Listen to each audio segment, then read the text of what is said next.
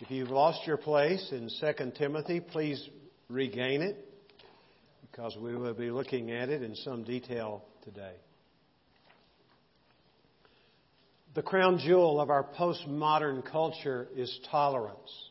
It's as American, if not more American in many people's minds, than mom and apple pie. We're going to look at the intolerance of tolerance today. It sounds like an oxymoron. Maybe it is. It's sort of like saying we're going to consider the darkness of light or the hotness of cold. But you'll see what I'm getting at, I hope, as we work our way through this passage of Scripture and assorted other Scriptures. Tolerance really has two meanings in our culture today. We call the first meaning the old tolerance. That is, simply the acceptance of the existence of differing views. That is the old tolerance. It has three presuppositions.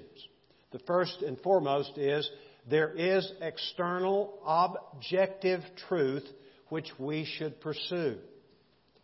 Secondly, there is only one truth on any matter in life. And thirdly, there should be free and respectful exchange of ideas with the goal to persuade those who differ from us, who believe we have the truth, might join us in seeing things the way we see those things. The old tolerance is putting up with others' beliefs even when they contradict the truth as we see it.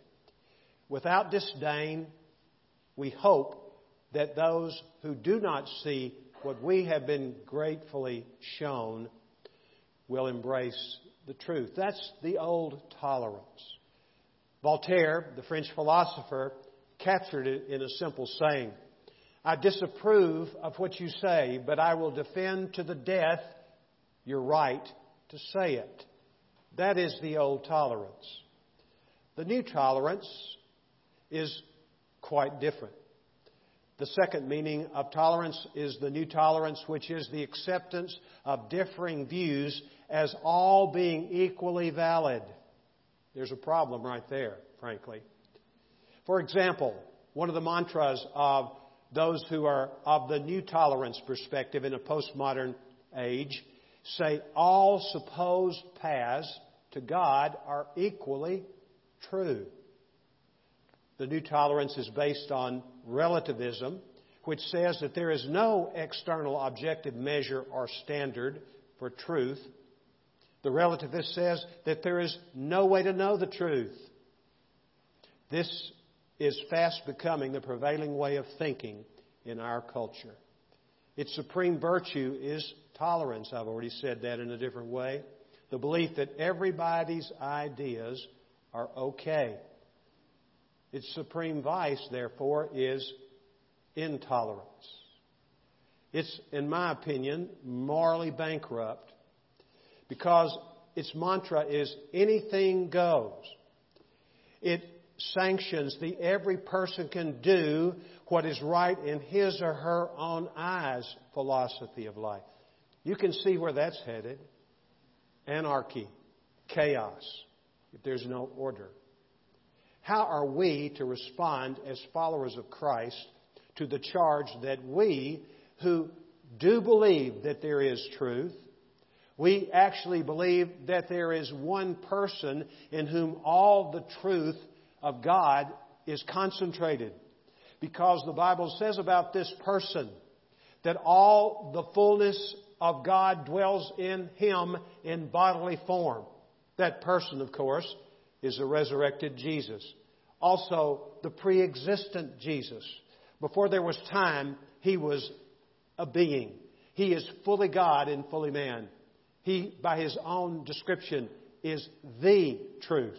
Not a truth among many truths. Not a truth that has more truth than all the rest of the truths, but He is exclusively the truth. This is what causes people to call people like me intolerant. And if you follow Jesus Christ, perhaps you also.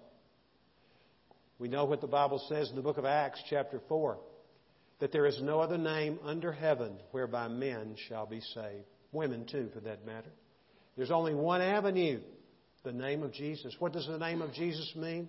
It means He has done what He could only do for us, what we could not do for ourselves.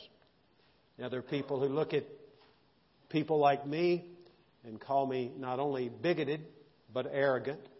How dare you claim that Jesus is the only way and you have come to know Him and you're one of His followers? Well, I don't claim it with any degree of pride.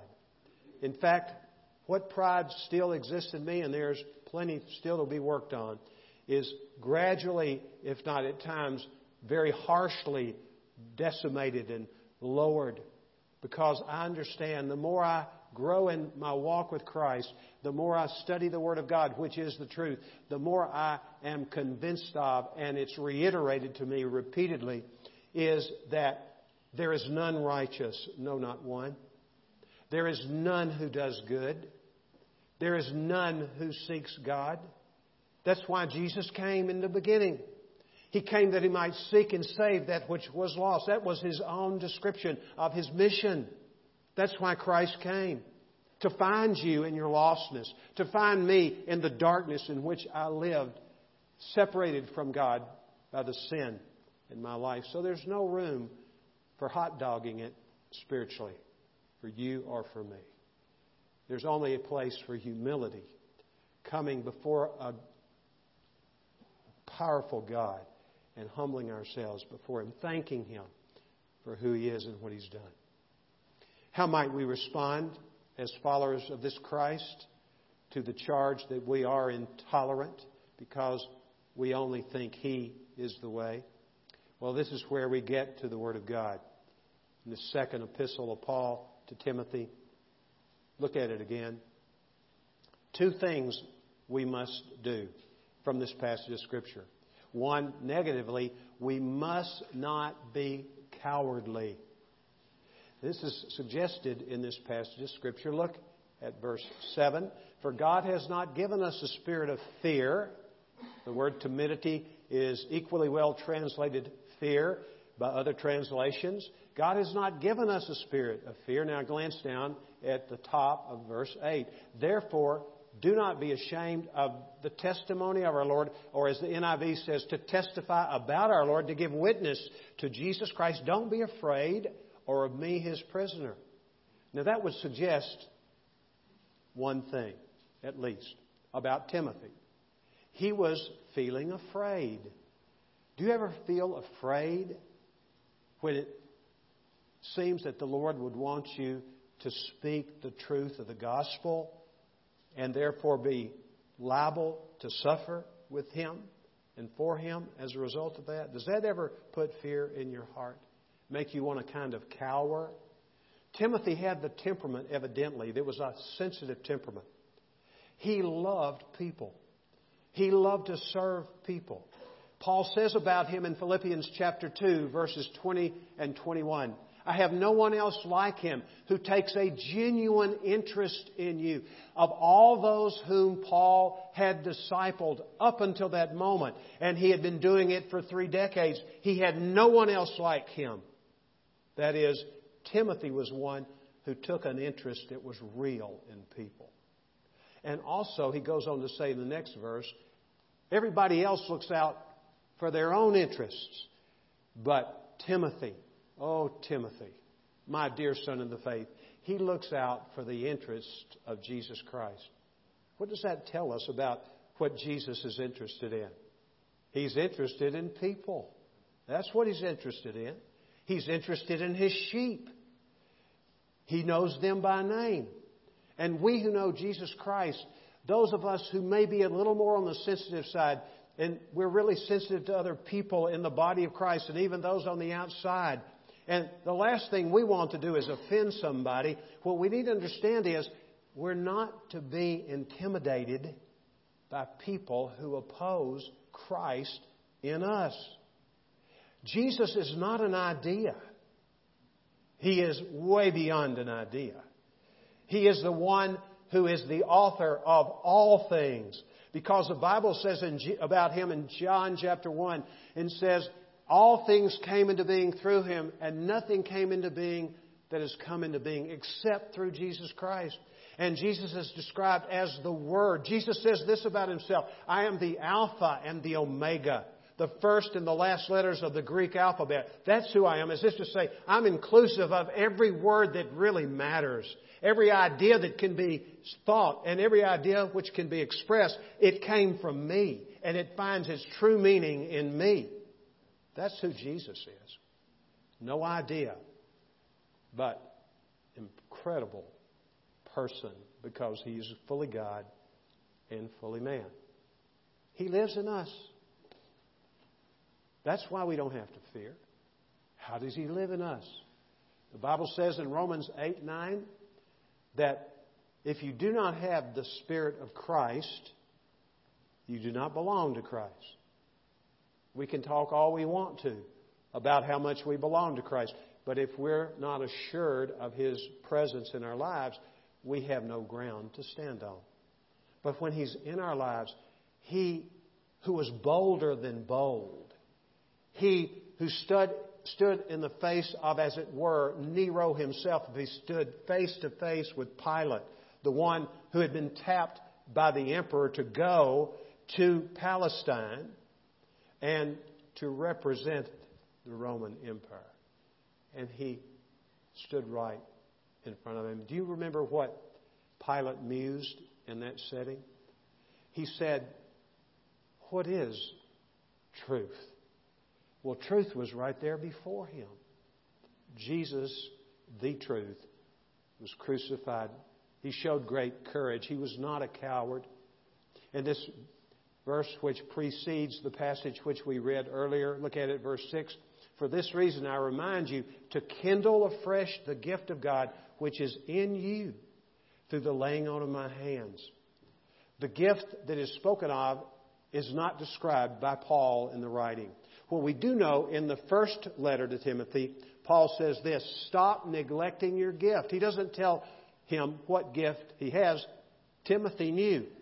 And evidently the Spirit of God didn't necessarily want us to know for fear that we might say, I don't have that gift, so I'm off the hook.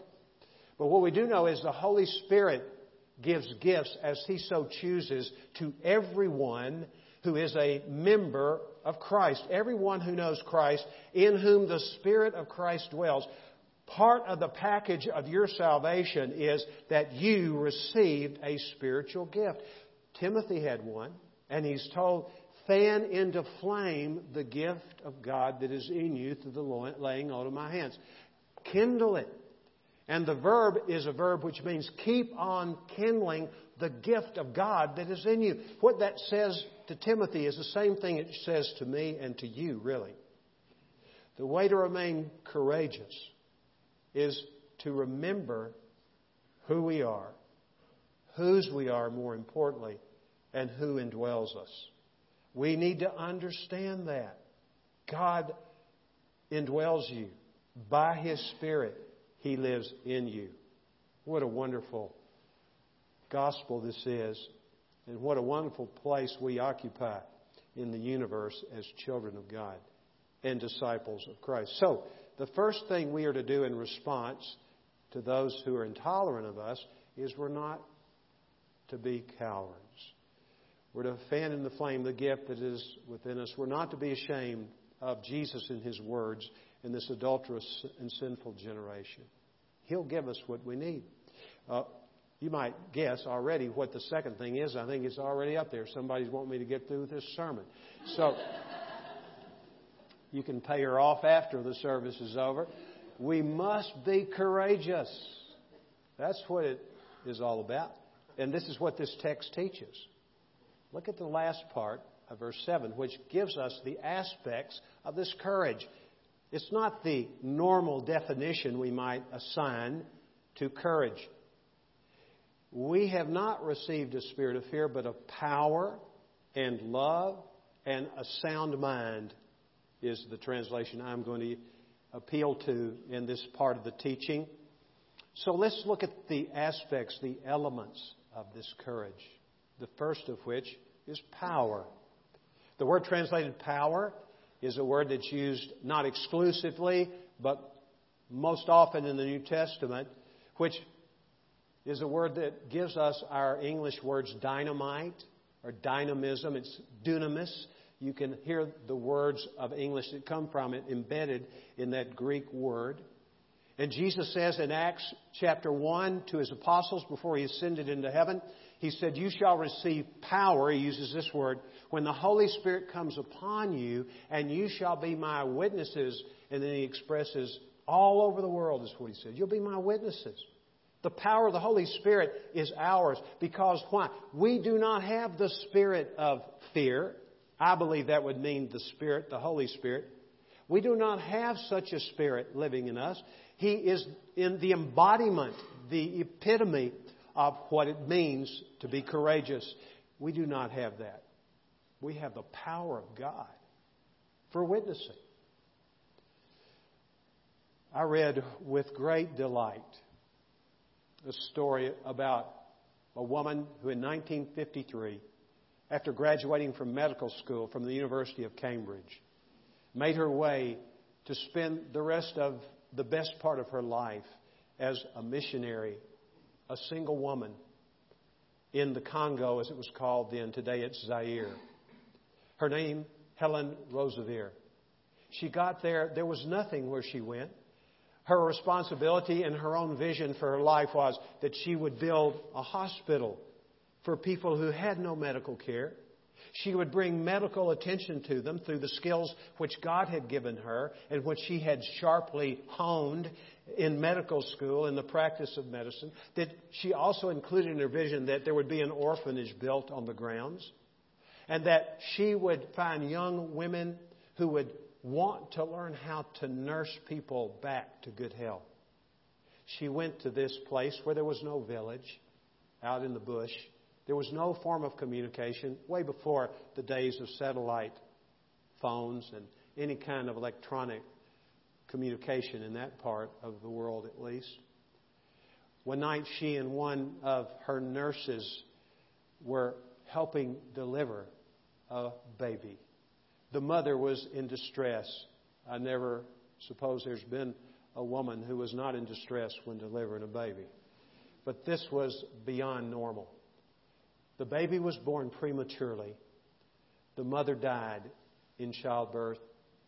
The mother left not only this prematurely born child, a little girl, but also a 2-year-old daughter. And so 2 children were orphaned in that night.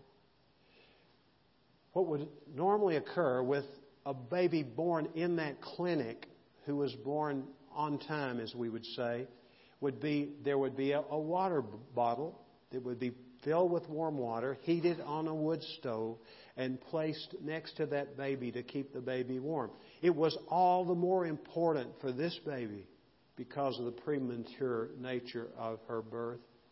But just a few days later, that hot water bottle had burst. They were far from any form of civilization. They did not know this woman was going to show up. And of course, when the baby came, Helen was concerned.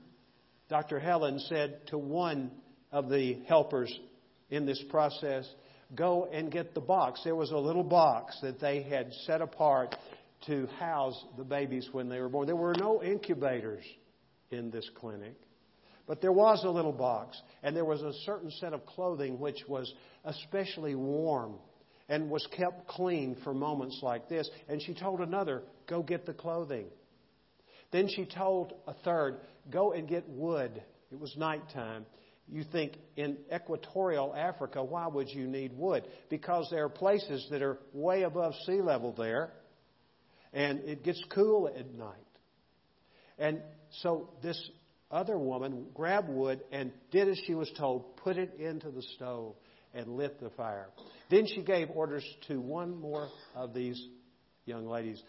She said, "I want you to put the baby as close as is safe to the fire, and you lie down beside her, and you keep watch over her during the night. Someone will relieve you in the morning." So morning came. Dr. Helen wanted to tell the orphans about the birth of another orphan and a child who became an orphan with the birth of her little sister.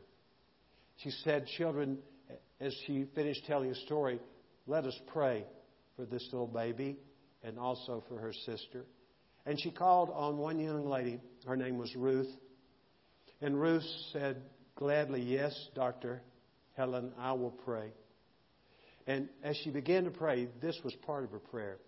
She said, oh Lord, would you please send this little baby a hot water bottle?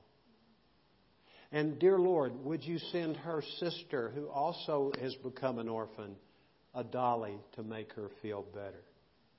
Well, Dr. Helen's heart sunk because of the remoteness of where they were. And she did not want this child's faith to be dented in any way by the lack of God's response to her prayer. It was not very long after that, just a few minutes, that someone came to where Dr. Helen was meeting with these orphans and said to her, Dr. Helen, there's someone at your house who has come by car. So Helen wondered who might that be. As she walked rather steadily and sometimes picking up the pace, she got there. And there was a man, a delivery man, with a big parcel holding it like this. He said, Dr. Helen, this is a piece of mail for you. She handed it to her. Dr. Helen took it as she looked at the return address. It came from Northern Ireland. She saw the name. It was one of the women who was part of the Sunday school group that she was a part before she made her way to Africa. And it was common every once in a while to receive such parcel, maybe every 6 months or so.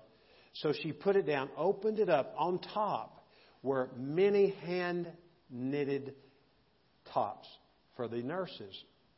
And then as she began to dig down, pulling out this little trinket and this thing, she touched something that felt like rubber.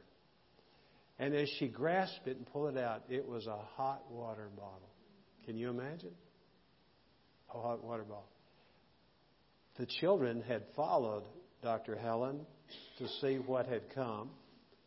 And the girl, Ruth, said, let me pull the doll out of the box. Well, there was no doll inside. There were still layers of things which had been sent. And then this little girl put her hand down and she caught the leg of a doll. A dolly had been sent. Look, that's power, isn't it? The power of prayer, of a believing child. This is why the Bible says, unless we become like little children, we will not enter the kingdom of God. And so what God has given us is this great access to Him. So we can tap into the power of the Holy Spirit in praying and any other thing that God gives us to do. Do you know that same power is in you and me? He's not in any way limited to Central Africa. He's in America today, and He lives in us, and He responds to our faith when we trust in Him. This gives us courage, the power of the Holy Spirit. Love, that's the second component. This is the common word which is used for love in the New Testament. It's the word that Jesus used when a man came to Him and said to Him, Sir, what is the greatest commandment? Without hesitation, Jesus responded, You shall love the Lord your God with all your heart and all your strength, all your soul, with all your mind. And the second is this. Jesus throws in one for good measure. You shall love your neighbor as yourself. So we have been given the power to love those who are intolerant of us, who call us intolerant. My response would be a knee-jerk response when someone says, what I want to say to them is, hey, can I loan you a mirror? You're being intolerant and calling me intolerant. We get in a big fuss. But what the Lord says, love your enemies and pray for those who persecute you.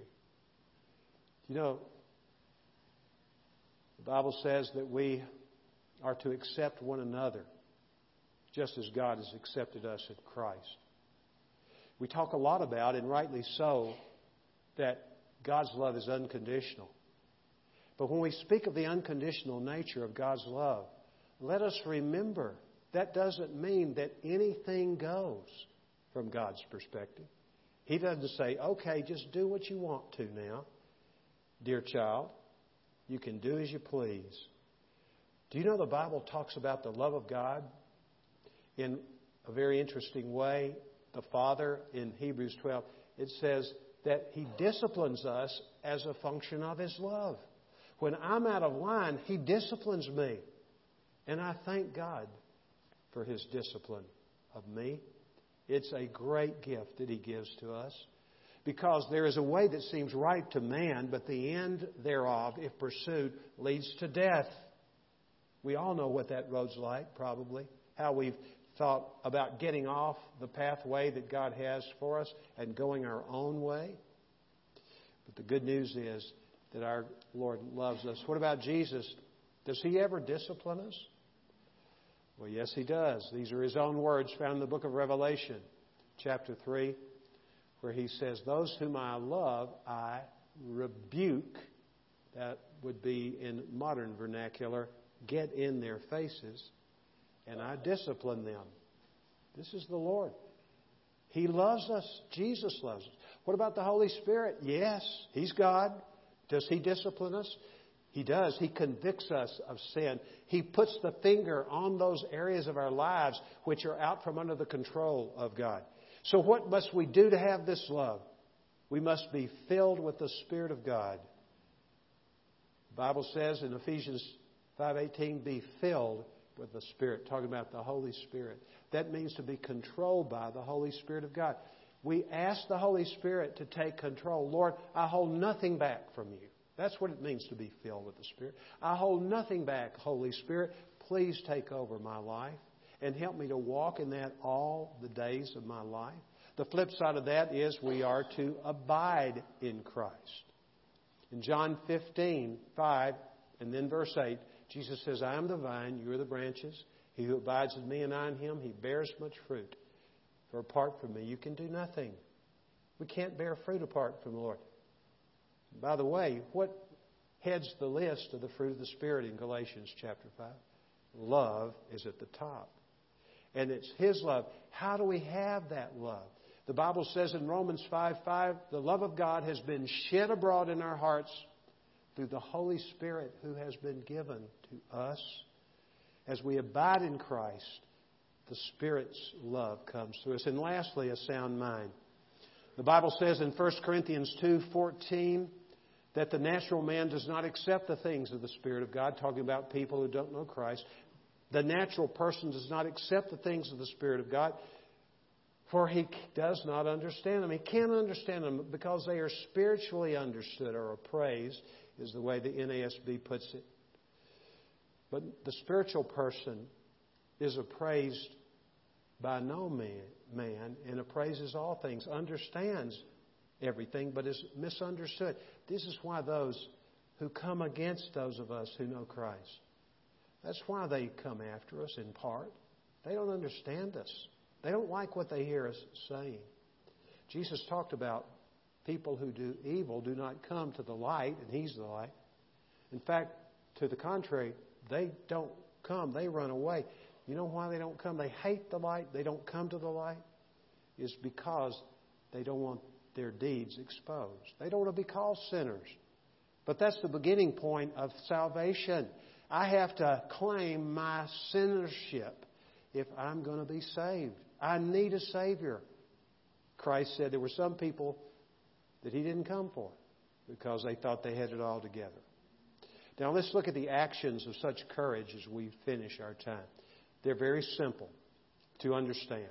Know the truth. That's it. Where do we find the truth?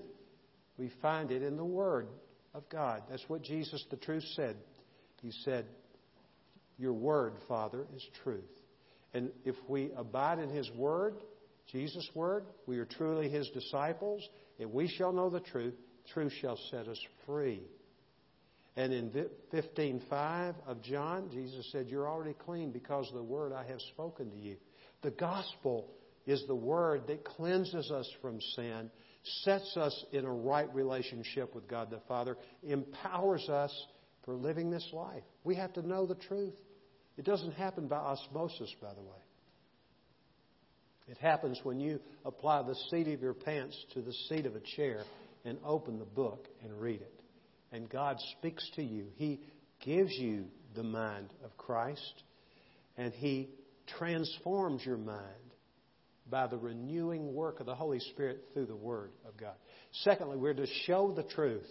We're to let our light shine before men in such a way that they may see our good works and glorify our Father who is in heaven. Paul says later in 2 Timothy chapter 3, verse 12, he says, all those who desire to live godly lives in Christ Jesus will suffer persecution. He's already hinted at that in verse 8 in our text. In Philippians 1:29, it's rare that I've heard this verse quoted. This is what it says. It says, it has been granted to you that you, on behalf of Christ, have received the gift of salvation by grace, but also that you might suffer for Him. Wow. Wow. This is part of our calling. We're to show the truth. Then we're to bestow the truth. We're to give the truth away. In Ephesians 4:15, the Bible says, speak the truth in love. We're always to speak the truth, but always couched in love. The truth hurts lots of times, doesn't it? But what we do know is we're to speak it with an understanding heart because we know what it's like to get off into a ditch somewhere spiritually.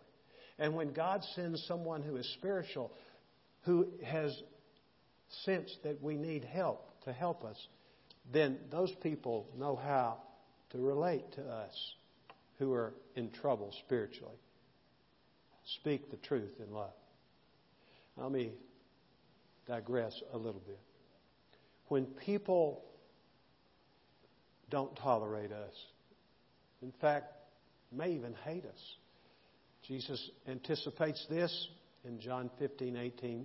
If the world hates you, know that it has hated me before it hated you. If the world hates Jesus and you're going to be identified with Him, there are going to be a lot of people who aren't going to like you. They're going to misunderstand you. They're going to say all kinds of lies about you. They don't know you. They don't know the Lord. They don't understand us. So what are we to do when people say intolerant things about us?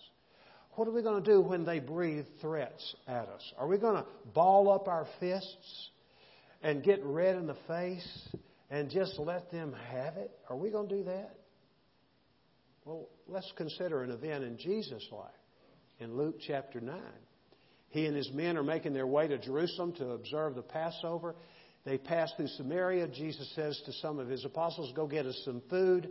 They go. They come back. We know there were at least two, the brothers of Zebedee, James and John. When they came back, they said, they didn't want to give us anything, Lord. Lord, would you like for us to call down fire from heaven and consume them? Yeah, I love it, don't you? What did Jesus say? You do not know the spirit of who you are. Who was that spirit? The devil. That's the devil's way to strike back. His way is to repay evil with evil. But what is the Lord's way? Jesus goes on to say, for the Son of Man, speaking of Himself, did not come to destroy men, but to save them. For the sake of those who are still in the dark spiritually. For the sake of those who say ugly things. Now remember, we have, under the old tolerance and under the formation of this government, by the way, freedom of speech and freedom of religion, understanding the first line of the amendments to the Constitution say this: Congress shall make no law respecting the establishment of religion. In other words, the government needs to keep its nose out of religion. That's what it's saying. Or prohibiting the free exercise thereof. The government needs to keep its nose out of religion, is what that's saying. That's not the purview of the American government. It's God's great gift to us in this country. We thank God for having given us this freedom. The power of God is the gospel. It changes people. We need to share the gospel. We need to evangelize. And by the way, evangelizing is not intimidating people. It's not arm twisting. It's not manipulating people. It's simply sharing the message. After all, how are people saved? By the gospel of Jesus Christ. The power is in the gospel. Not in the presentation, but in the gospel itself. Now, I want to close by saying good news is for sharing. It's not for keeping to ourselves. And also, I would like to note a couple of 3 things about the sharing of the gospel, evangelizing. Our supreme task in this life is to preach the gospel of Jesus, not like I might do in a place like this, but to share the gospel with people. That's our primary task that has been given to us.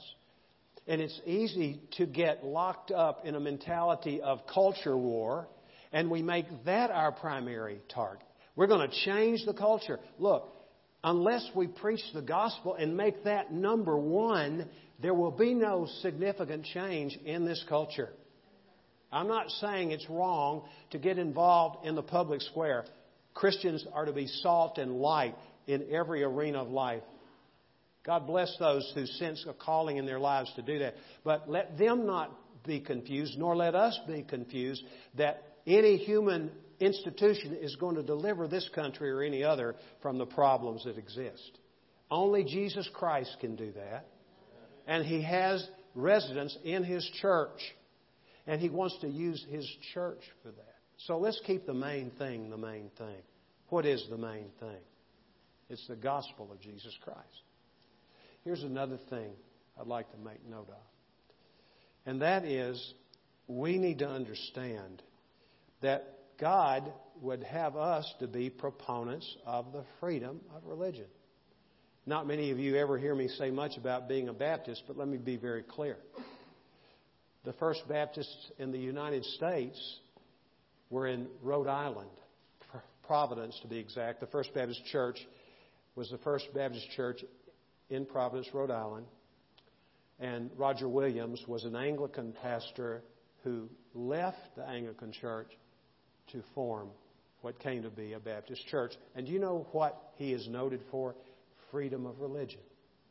That everybody, he's the one that was the primary human instrument for bringing that to the United States. His influence is here. We need to be sure. If people want to be a Muslim, that's their business. If they want to be a Hindu, that's their business. If they want to be nothing, that's their business. But we have the truth. And this is where evangelism comes in. We want to be used by God, don't we? To help people. And we change the world with the gospel because the gospel changes people. Amen? Thank you, Lord, that you are tolerant in the right way and you show us how to be tolerant in the right way. Amen?